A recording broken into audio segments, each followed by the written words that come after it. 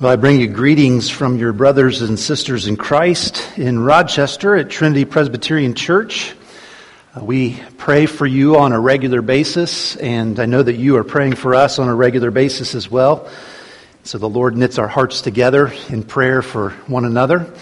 I'm glad to be able to have the chance to be with you, and even more importantly, I'm glad that John had the opportunity of being with the people at Trinity because just really appreciate John. And can I tell you something that you already know? You have a great pastor. He is a good friend of mine. He is someone that I've really come to admire. He is a man who loves the Lord dearly, is humble, and yet is wise and ready to lead where that is needed. And he's been doing that in our presbytery, and even as he has helped our church and ministerial welfare committee of our presbytery to be looking after pastors and churches, he's been sharing his pastoral heart with the entire presbytery. And he is just a blessing to me, and I know to you all as well. I would invite you to take your Bibles and turn with me to the book of Philippians. We're going to be looking at chapter 4 and verses 10 through the end of the book.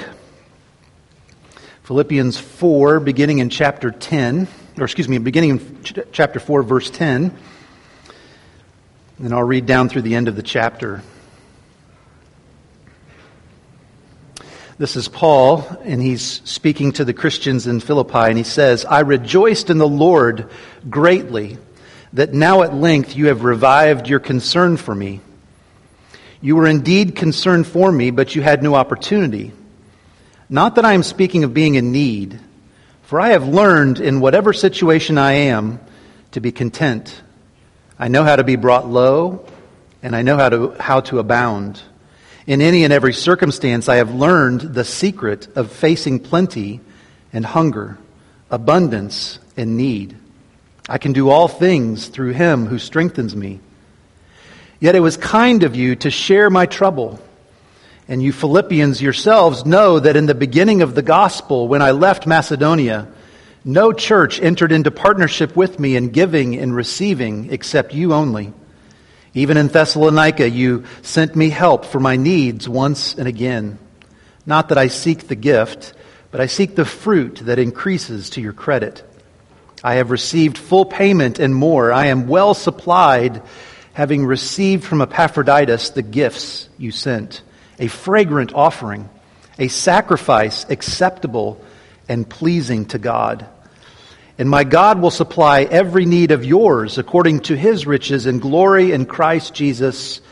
To our God and Father be glory forever and ever. Amen." Let's pray together.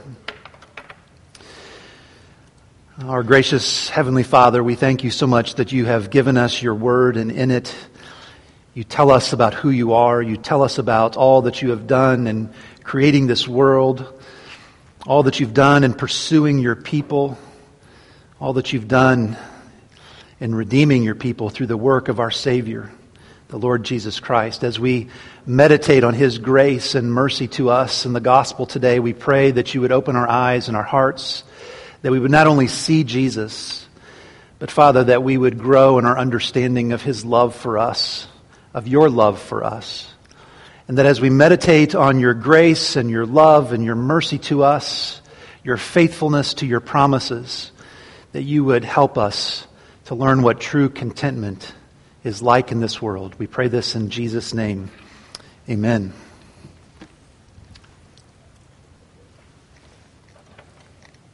Well, it's probably not very often that you hear a quote from Madonna in a sermon, and in general, that's a very good thing.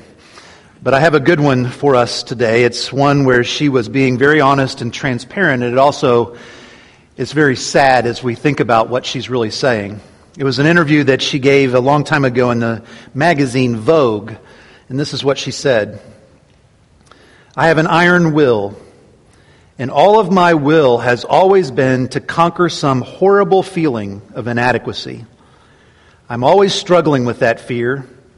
I've pushed past one spell of it and discover myself as a special human being. And then I get to another stage and think that I am mediocre and uninteresting. And I find a way to get myself out of that again and again. My drive in life is from the horrible fear of being mediocre. That's always been pushing me. Because even though I've been somebody, I still have to prove that I am somebody. My struggle has never ended, and it probably never will. Now that's an honest and transparent statement for somebody who struggles to know and to experience contentment.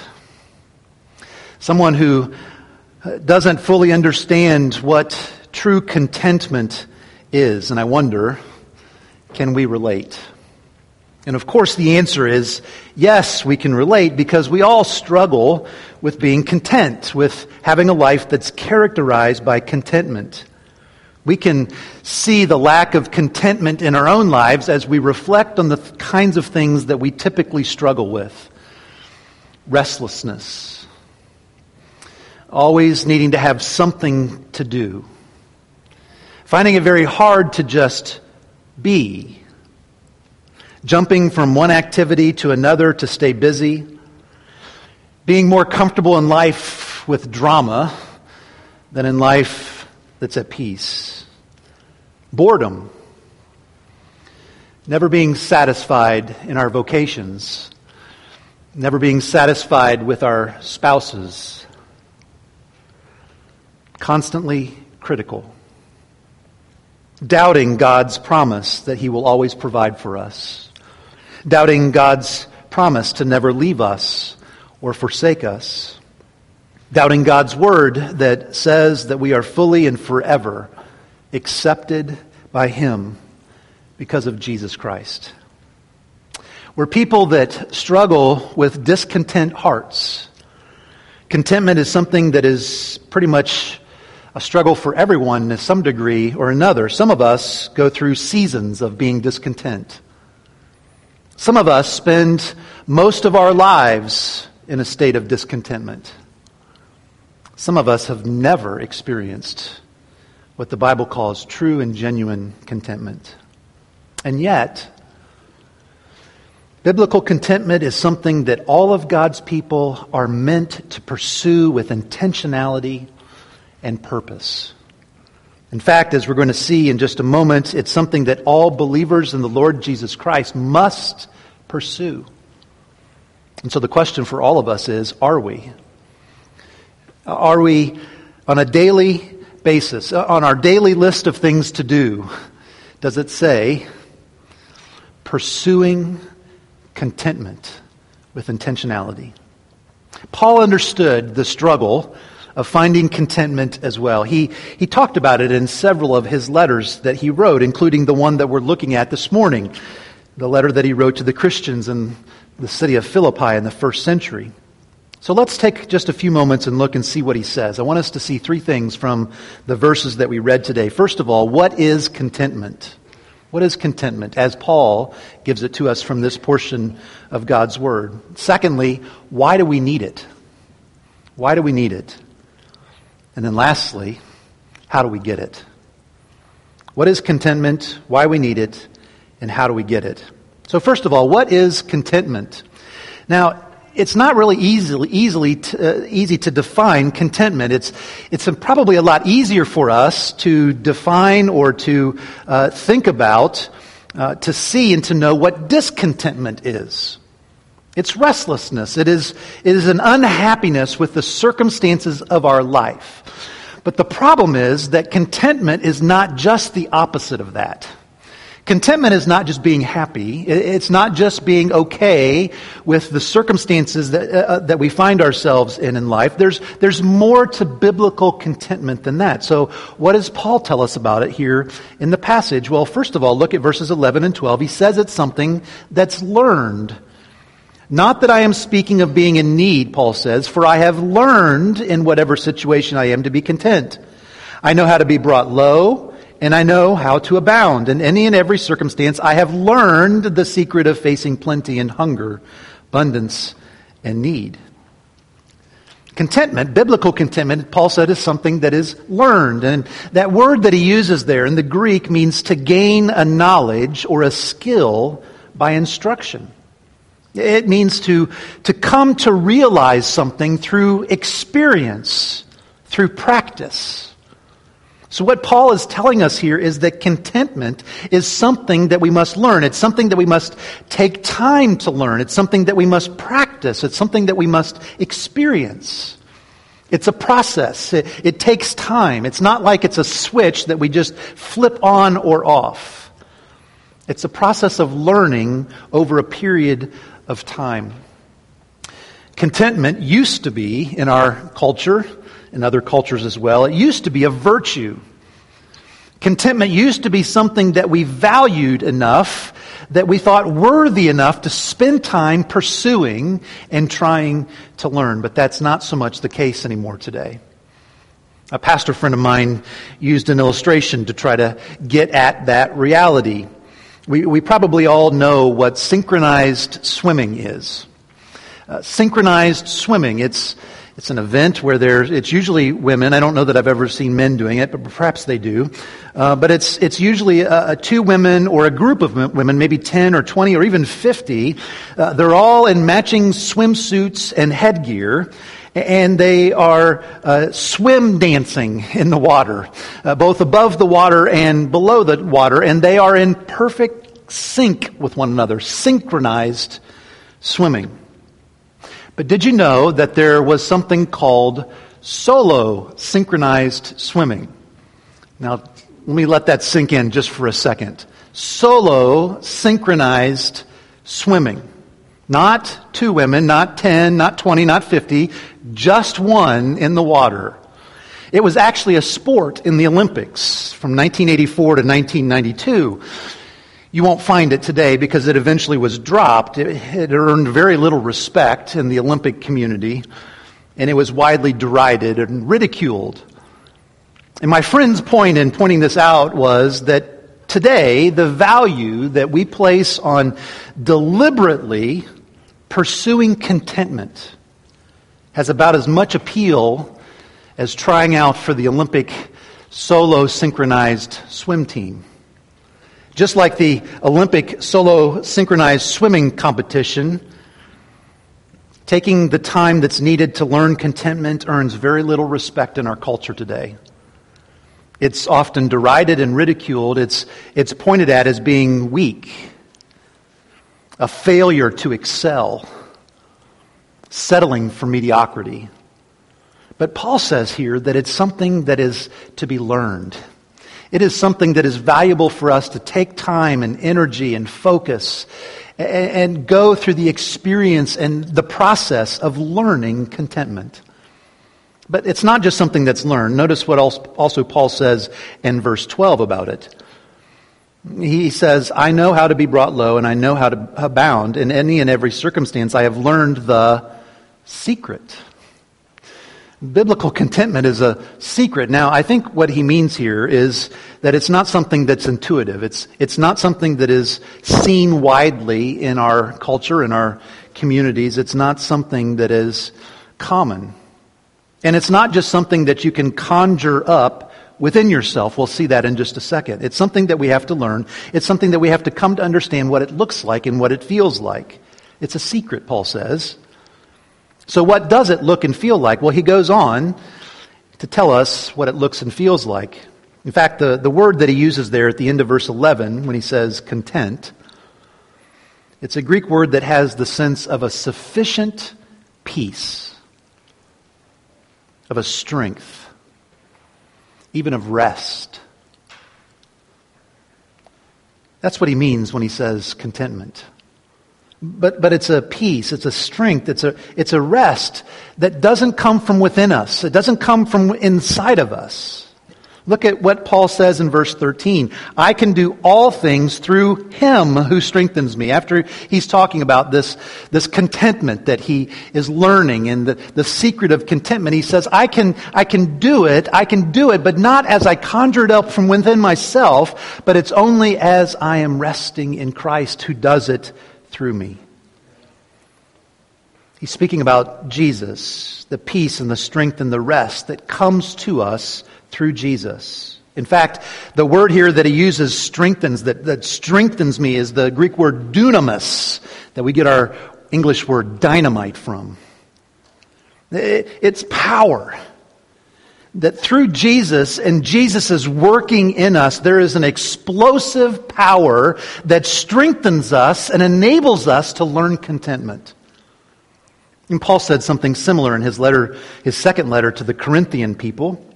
2 Corinthians 9 verse 8, God is able to make all grace abound to you, so that having all sufficiency in all things at all times you may abound in every good work.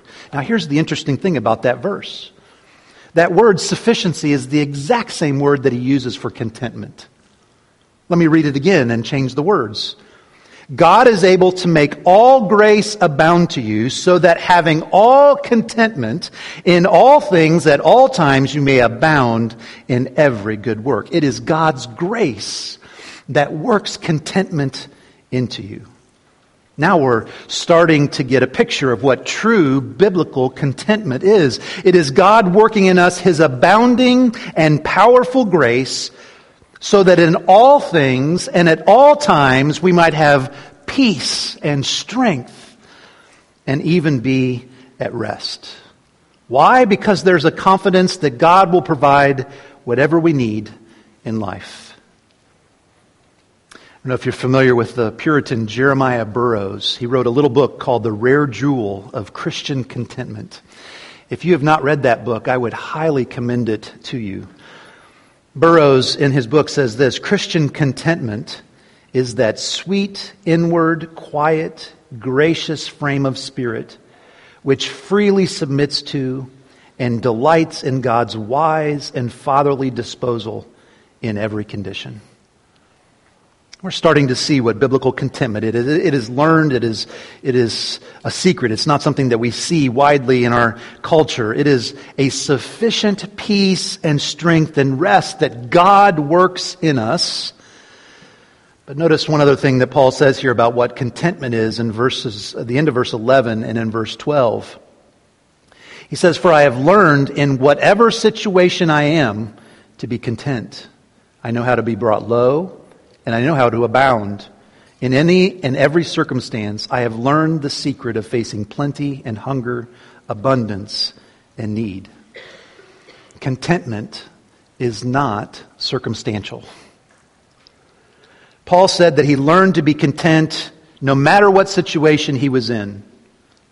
In any situation and in every circumstance of life, whether in a low, difficult, discouraging circumstance, or whether in a high, delightful, and encouraging circumstance, whether he was hungry and thirsty or had an abundance of supplies, Paul said he was content.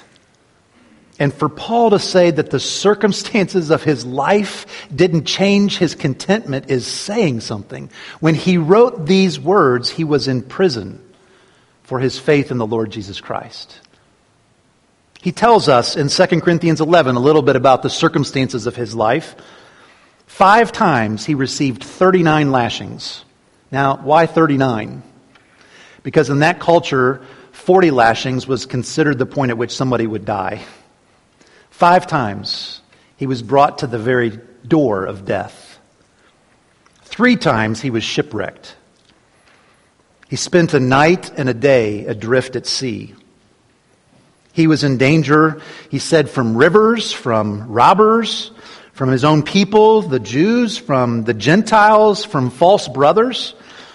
He was in danger when he was in the city. He was in danger in the wilderness. He was in danger at sea. He said he spent many sleepless nights. There were days when he lacked food and drink. He was exposed to cold weather and always dealt with anxious thoughts and concerns for the churches that he had started and that he was helping. And then in 2 Corinthians chapter 12, he tells us that the Lord gave him a thorn in his flesh, and he called it a messenger of Satan to harass him and to keep him humble. Those were the circumstances of Paul's life. And he says that no matter the circumstances, he pursued learning contentment. And so as I ask myself, I also ask you, how about us? How much easier are the circumstances of our life than the Apostle Paul? Are you seeking to learn and pursue contentment? Not too long ago, I had the wonderful privilege of visiting one of the Lord's 92-year-old saints recently. It's the father of one of our members of our church. And I sat and I talked with this godly, humble man who just exuded peace. He was a picture to me of what biblical contentment looks like. He was 92 years old. He was dealing with all the inevitable health challenges that you have when you're 92 years of age. Had gone through a number of falls and hospital stays. And his wife of 72 years is dealing with significant dementia, doesn't even really know who he is, and spends most of her days asleep in her bed. The circumstances of this dear man's life are far from easy. In so many ways, this man showed me what biblical contentment really looked like. A peace that you could just see on his face, patiently waiting for the Lord to take both himself and his wife home to be with him. A strength of character and a rest in the Lord's plan and provision for he and his wife. Now, I think it's safe to say that most of us probably don't know contentment like that dear man knows contentment. I know that I don't. Especially when the circumstances of life get difficult. And at that point, as we see what real contentment looks like and we see how far away we are from it so often, it would be tempting to us to say that learning contentment in this fallen world with the difficult circumstances that we have in life is just too hard. I can't or I won't do the hard work of going through the process of trying to learn contentment. I'm just going to be content to be discontent in life. But then we come face to face with what the Bible tells us about why we need contentment. Paul wrote a letter to a young pastor named Timothy. He actually wrote 2 letters, but in his first letter, in 1 Timothy chapter 6, Paul says this, that godliness with contentment is great gain. For we brought nothing into the world, and we cannot take anything out of the world. Paul makes this connection between godliness and contentment. They're connected to one another in some way. They go together. And we remember the author to Hebrews in chapter 12 when he says that holiness or godliness, without holiness or godliness, no one will see the Lord. There are plenty of other places in Scripture that also talk about contentment as a virtue or as a fruit that should be exhibited by all who call themselves Christians. So here's the rub. Learning biblical contentment, no matter what the circumstances of life might be, is not an option for God's people. If you are one who professes faith in the Lord Jesus Christ, if you have been united together with Christ through faith, then we are called to spend our lives, like Paul, learning contentment. So that makes us ask the question, well, how do we get it? If it's something that I'm called to spend my life learning and trying to understand and trying to exhibit in my life, how do I get it? I think Paul gives us a couple answers to that question here in our passage. It's interesting that as we have these verses in verses 10 through 13 that Paul's really talking about contentment. It's interesting that the very next verse, in verse 14, which is connected to these verses because he says, yet, he's not bringing a whole different thought here. He's continuing his thought. And notice what he says in verses 14 through 20. Yet it was kind of you, speaking to the Philippians, to share my trouble. And you Philippians yourselves know that in the beginning of the gospel, when I left Macedonia, no church entered into partnership with me in giving and receiving except you only. Even in Thessalonica, you sent me help for my needs once and again. Not that I seek the gift, but I seek the fruit that increases to your credit. I have received full payment and more. I am well supplied, having received from Epaphroditus the gifts you sent, a fragrant offering, a sacrifice acceptable and pleasing to God. Here's one of the ways that we get contentment. It's by being genuinely interested in others and the needs of others and then giving generously to them. Now, the context of what Paul is saying here, if you're not familiar with his relationship with the Philippians, when Paul was writing this letter, it had been about 10 years since the church in Philippi had been planted. The Philippian Christians had always been very kind and gracious and generous to Paul. Even after he left and he went to go do other things, they would regularly send him gifts, as he's referencing here in verses 15 and 16. But at some point, the correspondence between the Philippian believers and Paul had dropped off.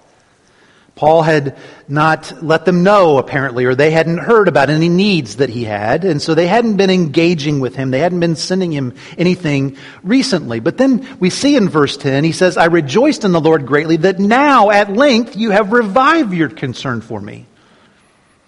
Now they had found out about an opportunity that Paul had, a need that Paul had, and they had, as they had done in the past, they sent him some gifts, some things that he needed. They were generously giving him gifts through Epaphroditus. This is one of the ways that the Lord helps us to learn contentment, by being genuinely interested in the well-being of other people and then being generous with our time and our treasures and our talents toward those who are in need around us. There's something about living that way. By thinking and having our radar up and looking for people who are in need around us, whether it's in our church family or in our community or wherever it might be, and then moving toward them with generosity. There's something about living that way that God uses to work contentment into our hearts and our minds. And then notice, when we live like that, look at what he says at verse 18, the end of verse 18. When we live like that, it's a fragrant offering. It's a sacrifice that's acceptable and that is pleasing to God. When we live that way, not only does it help to teach us contentment, but God receives it as a pleasing gift to Him. Or as Paul says in verse 20, it is through our generous giving that we give glory to God. And that's the most important thing, that He would receive all the glory. There's another way that we can learn contentment according to what Paul's saying here in these verses, being genuinely interested in the well-being of others and then being generous to them. And before we move on to that second thing, how are you doing with that? Are you intentionally living life by thinking about the well-being of others and then being generous toward them? But there's the second thing here that I would say is an even more important and more powerful way that we can learn contentment. It's not just giving generously, but it's receiving abundantly. Notice the focus of Paul throughout this entire section of Scripture. Verse 13. He says, I can do all things through Him who strengthens me. Speaking about Jesus.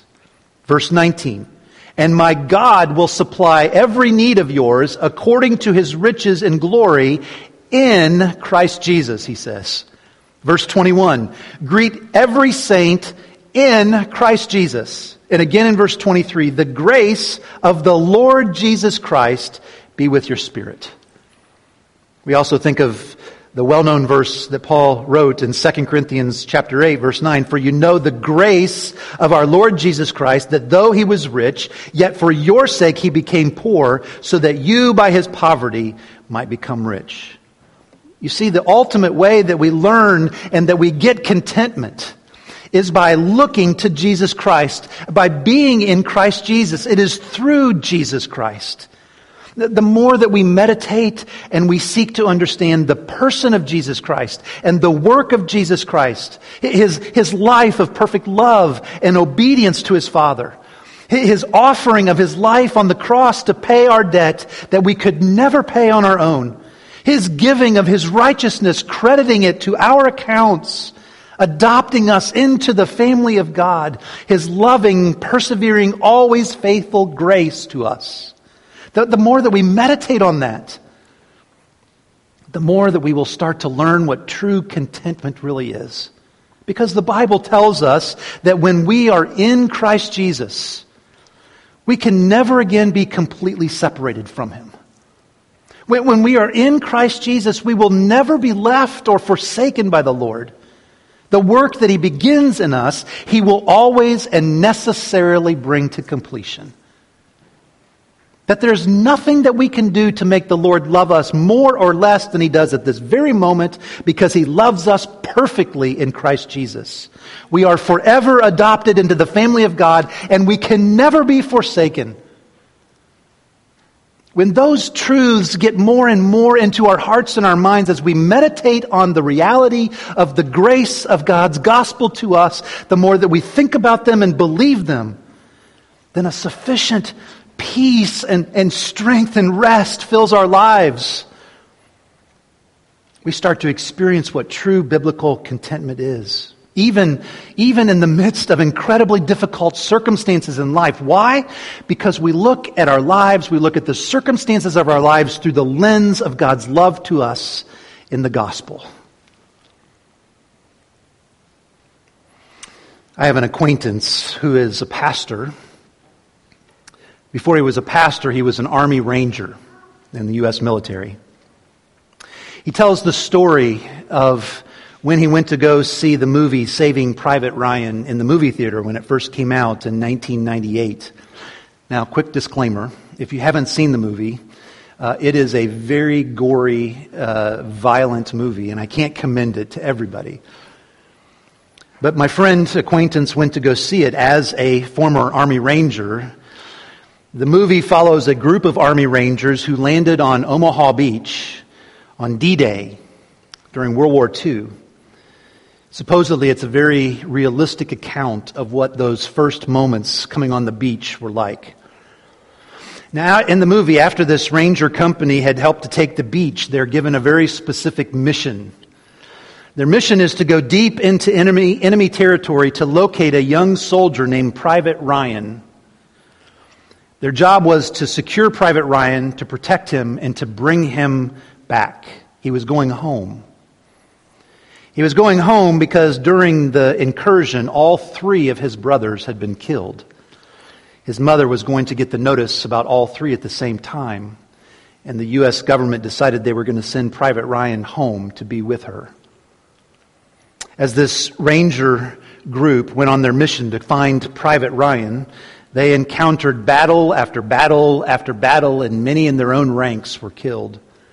Eventually, they found Private Ryan, and they gave him the horrible news of what had happened. They told him that he was going to be coming with them because he was going home, and he refused to leave. He said, if what you're saying is true and all of my biological brothers are dead, then these soldiers that I'm with are the only brothers that I have left, and I will not leave them. Adamantly refusing to leave his post, especially because they were guarding a very important bridge, and they were expecting an attack on that bridge very soon. Well, the Rangers had to decide what they were going to do. They decided that the only way that they could accomplish their mission was to stay and to fight with Ryan and the rest of the soldiers in order to protect him, to make sure that he survived the upcoming battle so that he could get home to be with his mother. And so the Rangers stayed with Ryan and the company of soldiers and prepared for the coming battle. The battle was horrific. It was gory. It was terrible. And almost everybody died except for Private Ryan. Now, my Ranger acquaintance said that up until that point in the movie, he was very proud at how the Rangers had been depicted. But that changed as the movie came to a conclusion. At the end of the battle, the captain of the Ranger squad is lying in the street, mortally wounded. He's about to die. And he calls Private Ryan over to himself, and he whispered something into his ear. He whispered the words, Earn this. Earn this. Spend the rest of your life trying to earn what's been done for you today. Earn the lives that have been given for you. At the end of the movie, we see an elderly Private Ryan standing over the grave of that Ranger captain. And Ryan is weeping, sobbing, wondering, had he done enough to earn it? Had he been a good enough person? Had he done enough good things? Done enough good works? And he wept at the thought that he hadn't. My acquaintance says that's what ruined the movie for him. Because as some of you may know, for hundreds of years, the motto of the U.S. Army Rangers has not been earn this, but sua sponte. It's a Latin phrase that means of my own accord, voluntarily. I choose this. Not earn this. I choose this. And my acquaintance says that that's what the Ranger captain should have whispered into Ryan's ear. I choose to give my life so that you can live. There's nothing for you to earn here. I freely give my life in place of yours. And brothers and sisters in Christ, when we look at Jesus on the cross and we see Jesus hanging there, we will never hear him say to us, earn this. I've given everything for you. I've laid down my life for you. Now live your life trying to earn what I have done for you. Jesus will never say that to us. What he says to us is sua sponte. I choose this. I choose to give my life so that you can have eternal life. I choose to have the judgment and wrath of God come down on me so that you will never have to experience it. I willingly die on this cross so that you will have all of your sins paid for in full and be credited with my righteousness perfectly and forever. There is nothing left for you to pay. You can't do anything to earn it. Just accept it by faith. By faith in me, the Lord Jesus Christ. And when we see that kind of love that Jesus has for us, the more that reality of that love gets into our hearts and our minds, the more that we'll start to learn and experience what true biblical contentment is. As we look through our Savior's redemptive love for us, no matter what circumstances we face in this life. Let's pray together.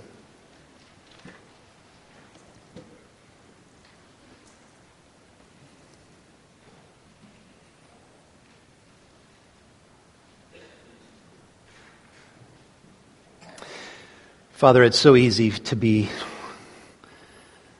characterized by a discontent heart.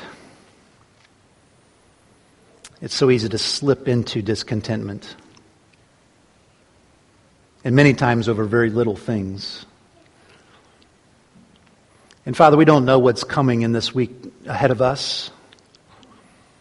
Perhaps there will be things that will bring us discouragement and we'll be tempted to be discontent again.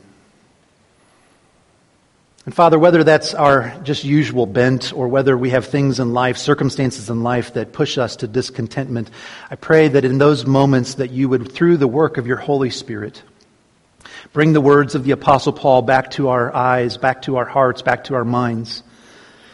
Bring us back to the reality of your grace and its breadth and depth for us. Bring us back to the gospel of good news, a Savior who willingly gave his life for us. Bring us back to these truths of your word, and so work in us not only a motivation to be content, but the contentment itself. This we ask because we ask it in the Lord Jesus' name. Amen.